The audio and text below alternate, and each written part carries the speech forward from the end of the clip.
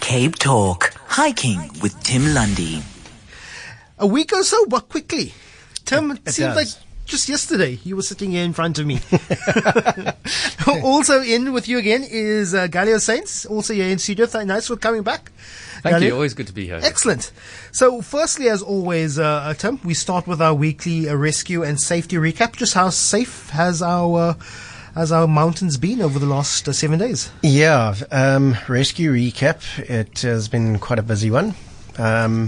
Friday night I had quite an interesting one. I helped out with one of the rescues. There were some people that were stuck on a mountain, and we basically used technology to get them down, which was quite a amazing experience, because I sat on my couch the whole time while they got rescued, well, kind of rescued themselves. So we had people waiting at the bottom for them, but it saved us having to send people in to go and get them. But so they found their own way back? Well, no, I basically talked them through by using WhatsApp Live. I could see their exact location as to where they were, and then told them exactly where to go. So they would message me and say, look, we've lost the path. And I'd say, well, just 5 meters to your left, you will see the path again, which kind of blew their mind, because I was a good half an hour's drive away from them.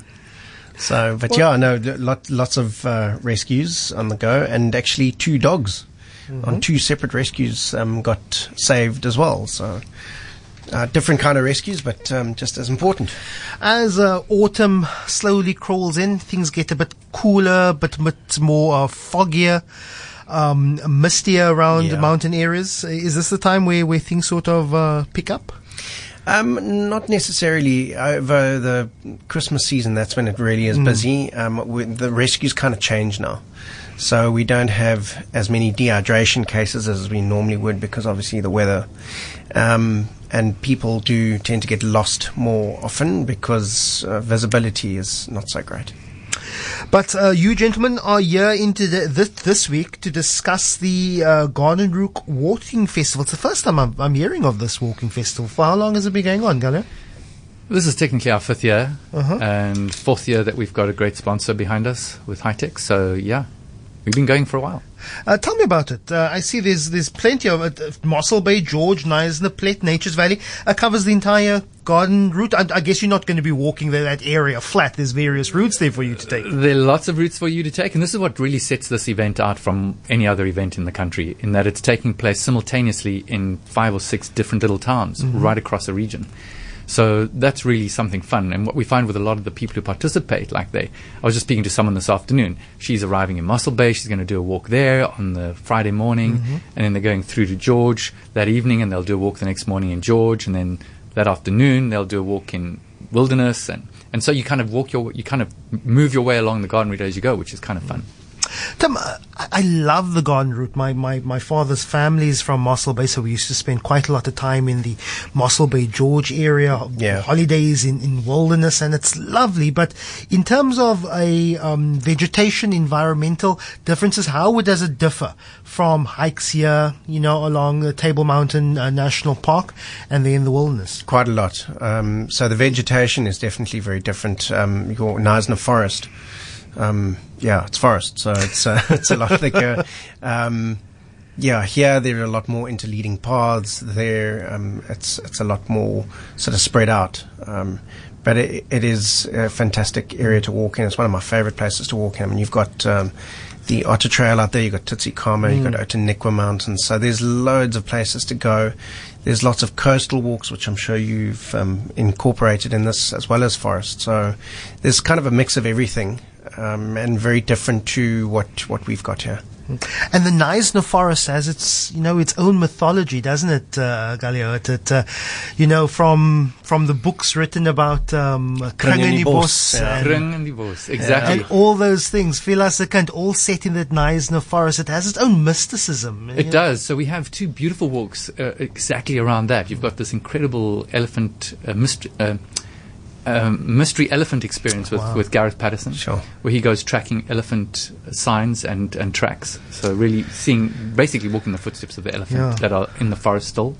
And then we've got the Circles in the Forest walk. Wow. Which is exactly that. It's about going back into history and looking at that and really exploring also the trees, the big trees of the region. That's fascinating. Did the fires affect?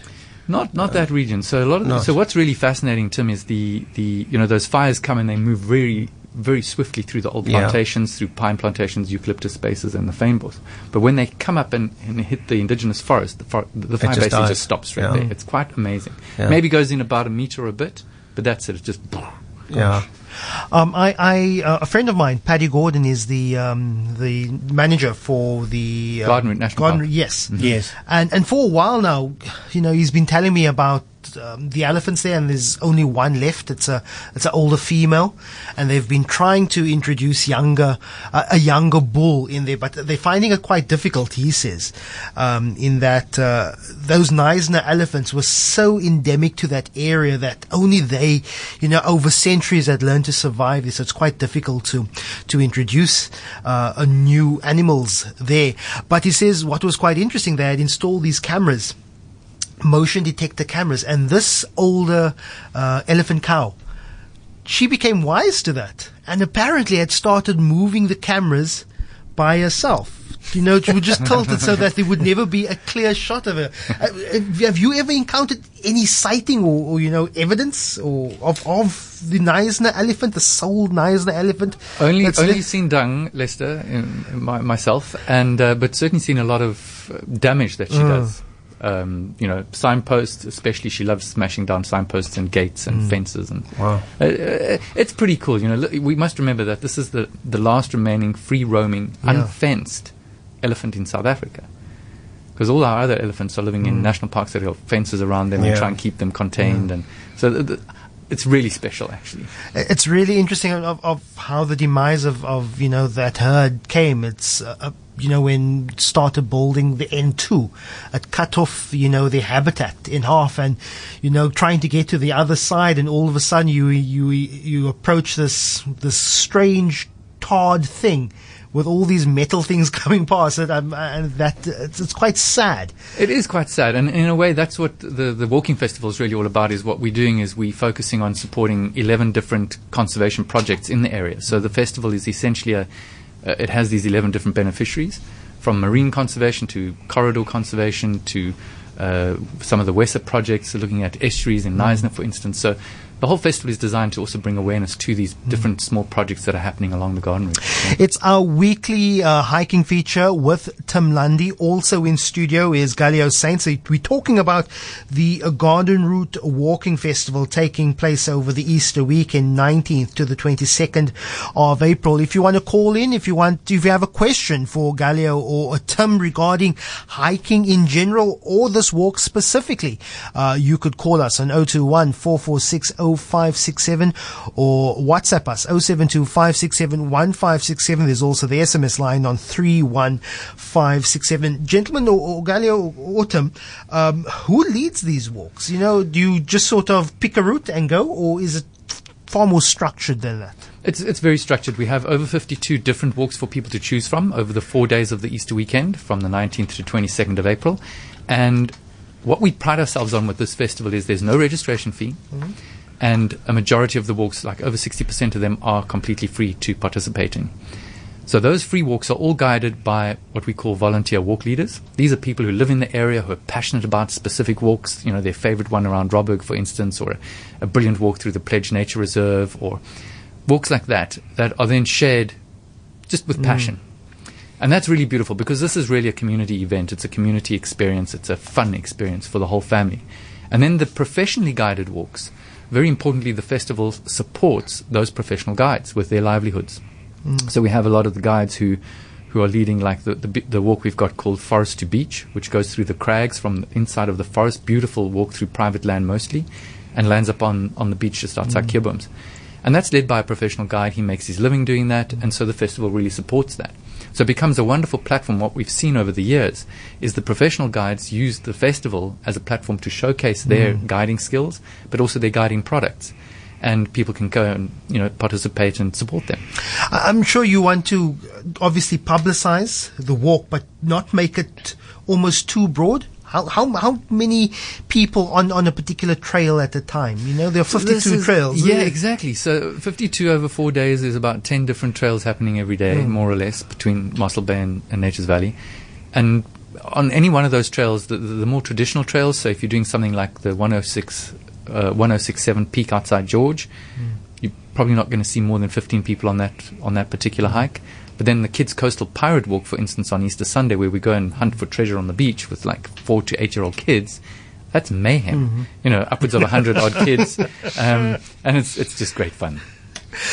Tim, people particularly in Cape Town, how many of them are going out of the city limits, going all the way up to the Cederberg, going all the way down to the Garden Route? Many people actually extending the repertoire of what walks they're doing, for those who live in the city? Yeah, no, there are a lot of people that are now starting to sort of explore, and I think the nice thing about the Western Cape, as well as the whole of South Africa, but especially the Western Cape, is that we've got so much choice. I was going through the list the other day to try and find hikes that I've never done before. And there's a huge list of walks that I knew that were not around when I was hiking 15, 20 years ago, that I'm absolutely keen to try out and see what they're like. A lot of these hidden trails or unknown trails on privately owned land, I guess whatever's on government owned land is part of, either reserves which have been mapped out before, but you're finding a lot of things that are on privately owned land that you actually have to go ask permission for firstly? There's definitely a lot more private owners that are now sort of starting trails, and are doing it in conjunction with sort of Cape Nature, with Sam Parks and getting the right sort of, like the Cederberg. I'm going up this weekend to the Cederberg, and it's the Cederberg vineyard, and they've got permission to actually allow permits to Wolfberg Arch and Wolfberg Cracks. So it's part of their land, but obviously to get to the Cape Nature side of things, you've got to get the permit to get onto the Cape Nature land. Do private landowners, do they do it out of goodwill? Do they? I'm sure you can't benefit financially from a group of a few dozen every year or so using your land as a pathway through. Is it usually out of the good-naturedness to open up parts of your? It might be a bit of a combination in my experience, Lester, in that a lot of the private landowners are offering some kind of accommodation. So the trail really acts as a magnet for an activity, whereas they're really making money out of accommodation. Or in the case with the Cederberg, for instance, they might be selling wine sales. Certainly, there's a couple of trails down near Hermanus and Stilbaai, where the private landowners are definitely benefiting either through the guiding service that they might offer, but certainly through accommodation in some way. And it's not fancy accommodation. It's hiking guys and girls are usually rough and tumble type of people. So it's basically a place to rest your head at night, isn't it? Well, you'll be surprised how much out there is pretty on the luxury side of things. Oh yeah, it's improving. So there's a distinct category of people who love the slack packing stuff and want to have a good bed to sleep in at the end of a good day out in the mountains. I think that's the nice thing about the Western Cape is with the different trails you get different levels of accommodation, from like Snewberg where you sleep literally under a rock. They've put a roof over it and a couple of stones and some straw, and that's your accommodation, all the way through to 5-star stuff if you really want, where you can slack pack and have people transport your stuff, and you still get to experience nature and enjoy it. But you don't have to lug 15, 20 kilograms around for 3 days. I've been eyeing Kolkol for some time. It's in the Overberg area.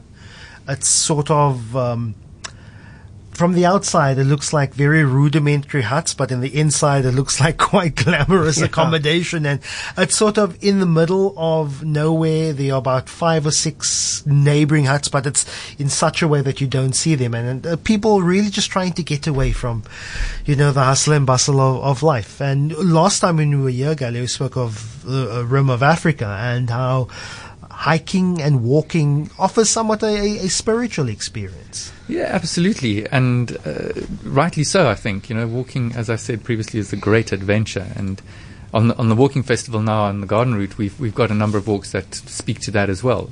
Deep immersion into nature. We've got a walk that's called Attention Nature Lovers, and it's really about looking at the ecology of place, and it sort of loops itself around the beautiful on the festival, which is also fun. So there, one walks along and then someone reads some poetry, and it kind of changes the perception of the landscape. Suddenly the trees come alive in a totally different way. And I'm seeing this garden route walking festival in a very different light. It sounds there's a very big historical element, as you said, in the circles in the bush walk. Is it based on Kringenbos? Is it sort of based with have that same mythology? Certainly. Well, it's up to the guides. So this is the beautiful thing about this festival is we've got this incredible rich talent of diverse professional and volunteer guides on the garden route, and they go out there and they tell their story. So part of this festival is also about taking a little bit of a risk, like signing up for something you might not expect to sign up for, and getting there and just being overwhelmed by what gets shared with you by one of the really knowledgeable guides. Before I let you go, Galio, just some more info for people out there on how they can get some more info on the Garden Route Walking Festival. Well, what I would say is get online at walkingfestival.co.za. That's really the best place to go. You can follow us on Facebook at Facebook Garden Route Walking Festival, and on Instagram. But you need to make it quick because a lot of the walks are already sold out. And we're really excited about that. It happens every year. We sell out, all the best ones sell out. I'll be guiding some really exciting ones, the Peak Formosa Challenge, the Keerbooms to Nature's Valley Walk, and a couple of others. So it should be a fun weekend for the whole family. Tim, I'm trying to pick up one thing with you. I read somewhere on my social media that there's some discontent with the upgrades of Lion's Head. Do you know what's happening there? I haven't heard anything new that has changed. I do know that they are in talks and trying to sort the situation out. They're not just sitting back doing nothing about it. There's a lot of work to be done there, and hopefully we will start seeing some changes. I am trying to get hold of SANParks so that I can communicate with them and hopefully be able to be the voice for them on this show that let the public know what's going on in the park, not just Lion's Head. There's, Table Mountain National Park is a huge park and there's a lot going on. And I think the public just want to know what's going on. They want to find out. But for now, I'm giving them the space that they need because they've got a lot on their plate to deal with. So hopefully in the future we can communicate and I can forward their happenings and try and tell the good story about what's happening on Table Mountain and the whole park, because there is so much happening in the park that needs to be told, and there's good stories as well as bad.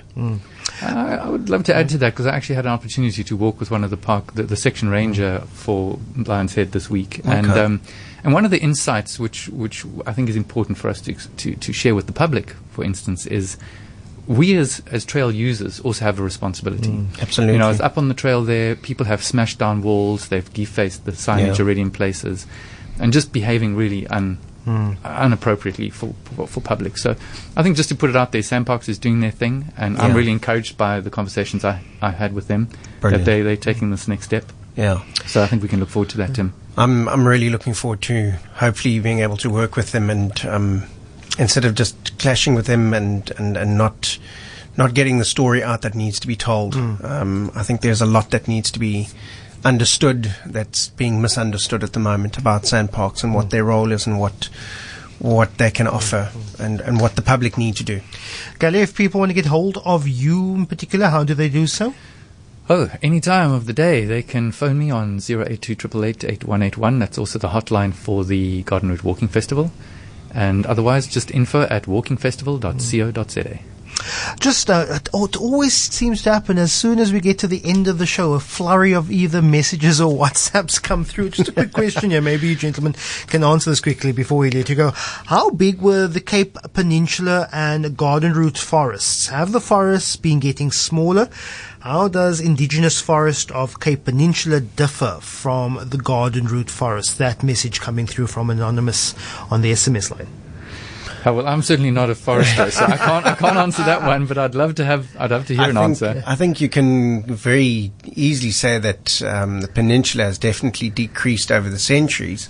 Hout Bay alone was Wood Bay, so Orange Kloof is kind of what's left, and they're trying to protect it as much as they possibly can, keep that Afromontane forest going. But the images I have is that the whole of Hout Bay would have looked like that at some point. And of course, with development, a lot of it has disappeared, but they have tried to save that. And in fact, on the 26th, I'm actually leading. I've got a permit to take some people up into there, because it is a magical place to go to. And I actually really like the fact that SANParks have kept the permit system in place, just so that you don't have hordes and hordes of people going in there. It is quite strictly looked after, which is great. And Knysna, I think, I don't know. I'm sure also with all the tree felling that went on many centuries ago when they were shipbuilding and stuff like that, I don't think it is nearly the size it used to be, but it's still a lot bigger than what Cape Town is. A friend of mine, I was just happened to scroll down and see if I could find it. A friend and former colleague of mine, she said they were going to do Orange Kloof last week, and apparently the park only allows 12 people at a time. Correct, with the permit. So the permit's only 12 people, and they don't just hand the permit out to anybody. They are quite strict about who gets permits in terms of leading people into the park. So yes, apparently that they had to do a little collection to pay the guide, the trained guide, to do that. Yeah. That sounds very interesting. And Tim, as always, you have the last word. How can people get hold of you and your parting thought for this week? Yeah, so they can get hold of me on tim@capetownhiking.co.za. On Twitter, it's @hikingcapetown. And my Facebook is Cape Town Hiking with Tim Lundy. Parting thoughts are, if you're not doing anything this weekend, get out and enjoy it. And if you're not doing anything over the Easter weekend, quickly book and get up to the Knysna or the garden route and go and do one of their many walks. I think it's a fantastic idea. That garden route walking festival, www.walkingfestival.co.za, or you can email info@walkingfestival.co.za. If I had the time, I would have definitely made my way up there. But Tim, we'll see you next week. Perfect. See you then.